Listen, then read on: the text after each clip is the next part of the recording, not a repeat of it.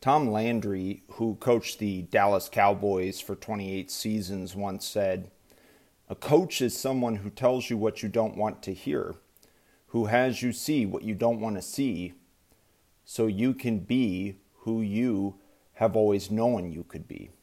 And this makes sense, right? I mean, after all, a coach's job is to instruct and train both individuals and the team as a whole.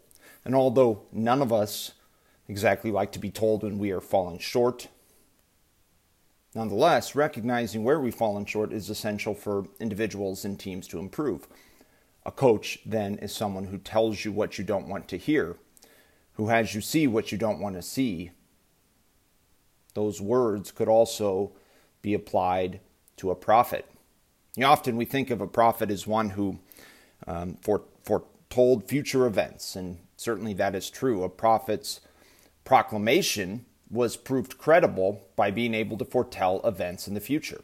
You knew this prophet was speaking the word of the Lord if what he foretold came true.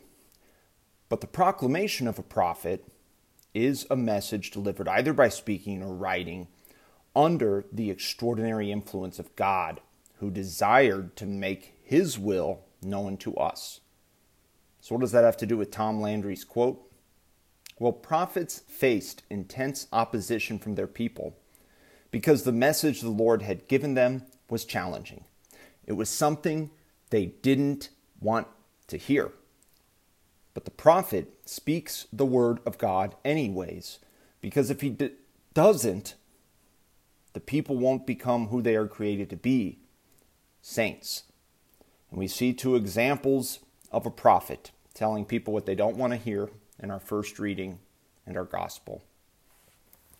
Our first reading and our gospel, they draw a comparison between the prophet Jeremiah and Jesus. Both proclaim what people didn't want to hear. Tradition remembers Jeremiah as the quintessential suffering prophet. Likewise, Jesus in our gospel faces hostility from his own people. When he speaks the truth, they don't want to hear. Jesus is at the beginning of his public ministry, and he is in his hometown synagogue in Nazareth. And we read that initially everyone spoke highly of him and were amazed at his gracious words, but things quickly turned on our Lord. Here's what happened. The people in his hometown basically demand a sign, some proof of his divine origins. They want proof that he's more than just the son of Joseph. But Jesus is unwilling to flatter the crowd. Instead, he challenges them. He cites two examples from the Old Testament in which the great Israelite prophets did not minister to the people of Israel, but went to heal and bless Gentiles instead. And the people of Nazareth, they flip out. They are so furious, they drive Jesus out of town. They lead him to the brow of a cliff where they plan to throw him off. They plan to murder Jesus.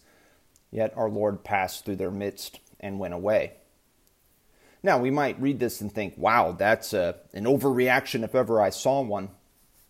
But what Jesus is saying is this: salvation will be open for the Gentiles, for non-Jewish peoples of the world.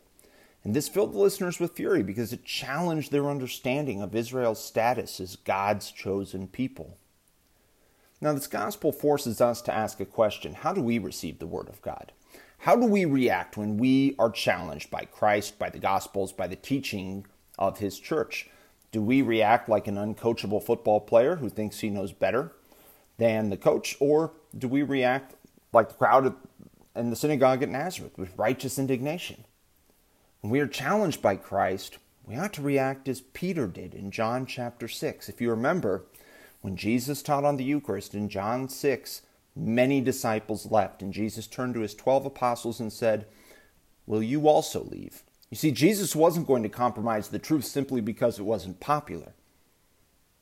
But Peter responds, "Lord, to whom shall we go? You have the words of eternal life." Peter is saying, "Lord, I don't get this. I don't know how this all adds up, but I know who you are, and I trust you." And that is how we want to respond as well.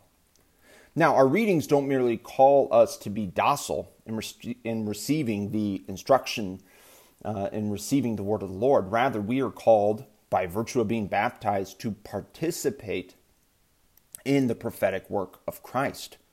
And since no servant is greater than his master, if we are faithful to this prophetic work, which has been entrusted to us, then we, too, will face opposition in this life. What is the prophetic work entrusted to us? Proclaiming the truth, proclaiming Jesus Christ by word and the testimony of our lives. And I'll focus in on one area where our society sorely needs to be converted. And this is an area where we will run the risk of opposition, respect for all human life.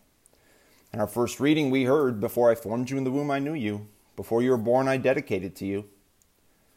The truth is that none of us are here by chance. None of us are an unwanted mistake. We have received our existence directly from Him.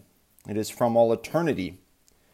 If from all eternity He had not yearned for our friendship and envisioned a lasting purpose for each of us, we would not be here.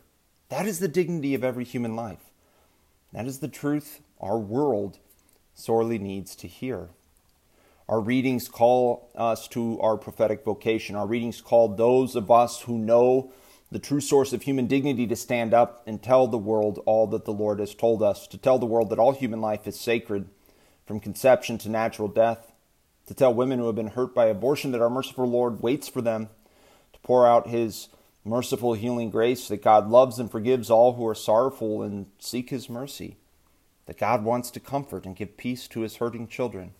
But it isn't enough to just say all that the Lord has told us.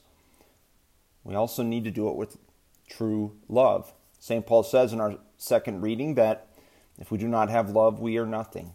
And it's easy when we become so convicted of the truth to forget that our words without love will fall flat. If out of conviction for the truth we give into self-righteous indignation and condemnation of others in society, we will become like a resounding gong or a clashing cymbal, a harsh, unpleasant sound that does not speak to the heart. All of us are called to be the prophetic voice to a world that sorely needs to know the truth and love of Jesus Christ. As we continue with Mass, let's pray for the courage to be the prophetic voice our age sorely needs. Let us pray for the grace to lovingly tell our society what it needs to hear, but doesn't want to hear.